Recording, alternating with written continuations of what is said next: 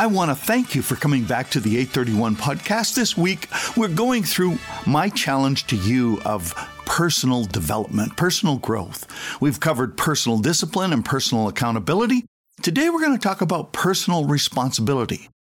If you do not have personal responsibility, you are teaching yourself entitlement.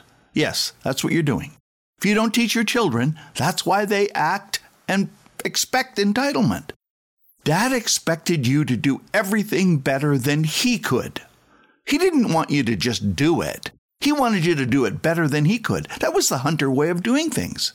He looked at you and thought that if you can't do it as good as I can, you aren't putting enough effort into it. And he expected it all the time. He used to say, responsibility is two words, response, which invokes action, and ability, which means you can do what is asked. I'm told that he used to speak them to us this way when we were even in a high chair. When faced with responsibility, we were expected to be able to step forward, step up, and step in with the best of our ability. Never step down, never step back, step out, choosing a compromised, convenient solution. I'm Jungle Jim Hunter, and you're listening to 831 Living Your Best Life podcast, and I hope today I will inspire you and empower you to live your best life. So download it from your favorite podcast provider, subscribe, and click on like, and let us know how we can help you. Well, let me try and help you with personal responsibility today. Dad taught age and stage appropriate teaching. Yes, he never overwhelmed you, but he always expected you to raise the bar. Being comfortable was never an option. The Olympic motto, which I learned later, Citius Altius Fortius, swifter, higher, stronger, fits my growth. These open-ended adjectives meaning you raise the bar.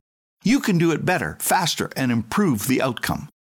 Grow from within and go right past everybody else. In essence, he said, go right past me. Every choice you make, you agree to, and you must accept the consequences of those choices. Your evaluation process had to be that this is a good choice, or is it a better choice, or is there a best choice? Then you raised the bar, and when he would see the results, he would ask you, was it good, better, or best? If your choice is for you, it's not high enough. It must be better for others. It was a constant teeter-totter walk. Now, if you don't know what a teeter-totter is, well, look it up. But a teeter-totter is one where you have a plank over top a fulcrum, and one person gets on one end and one on the other end, and you go back and forth.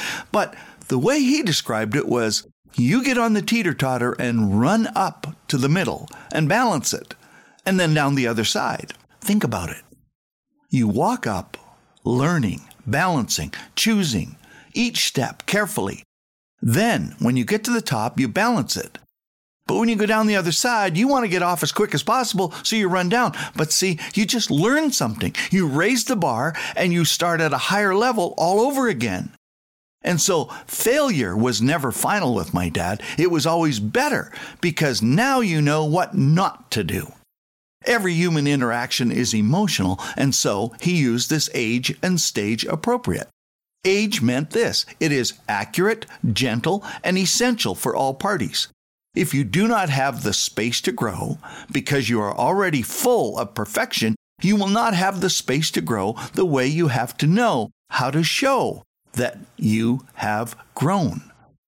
If you were perfect, you would have nothing to work on, nothing to conquer, nothing to try, nothing to attempt. You would have learned nothing about how to be better. You would have nothing to teach anyone else, including yourself, children, and others. A child tested at home all the time finds it almost impossible to perform when tested in the arena, and eventually the arena of life. So let me try and put this into a perspective that you can understand how it works. This is going to be action today. You're going to participate with me. So I have a story for every day growing up. And I could tell so many, but I want to take you through this one, which is the way that I teach it to my children and the way I teach it to the people that I work with. And it's the best way it can be communicated so you to understand what growth really is and how you take personal responsibility. Look at your hands. Put them face down in front of you. Your dominant hand is you. So it might be your left hand, your right hand, and your growth. And the other hand is your world. So one hand represents you, the other your world. And that dominant hand, you, starts with your thumb, is your foundation. Who are you? Then the first finger is your focus. It's like the way I was taught about the alphabet. When you come to MNOPQRST, well, opportunity, problems, questions result in what? Read, study, and think. And you had to think with my dad in 8 dimensions, and that's another whole subject we'll talk about another time. And then your middle finger is fitness. What kind of a gatekeeper are you? Are you taking care of your health? Are you making sure that what goes in through your mouth and your nose, in your ears and in your eyes, is it healthy? Is it good for you? Then your fourth finger is finesse. Raise your skill to an art form. Your finesse, your finest ability. Have you raised it to an art form? And finally, your little finger is your faculties, the toolbox that you have. And how sharp are the tools that are in it that you use? So that's your dominant hand. Now, your other hand is your world. And you start with the thumb, and your thumb is the family. Post-Second World War, my dad hired German people because they weren't liked. But Dad wanted us to learn that everyone was acceptable, everyone was right, everyone was good. There was no prejudice. And he hired these people and gave them jobs to help them.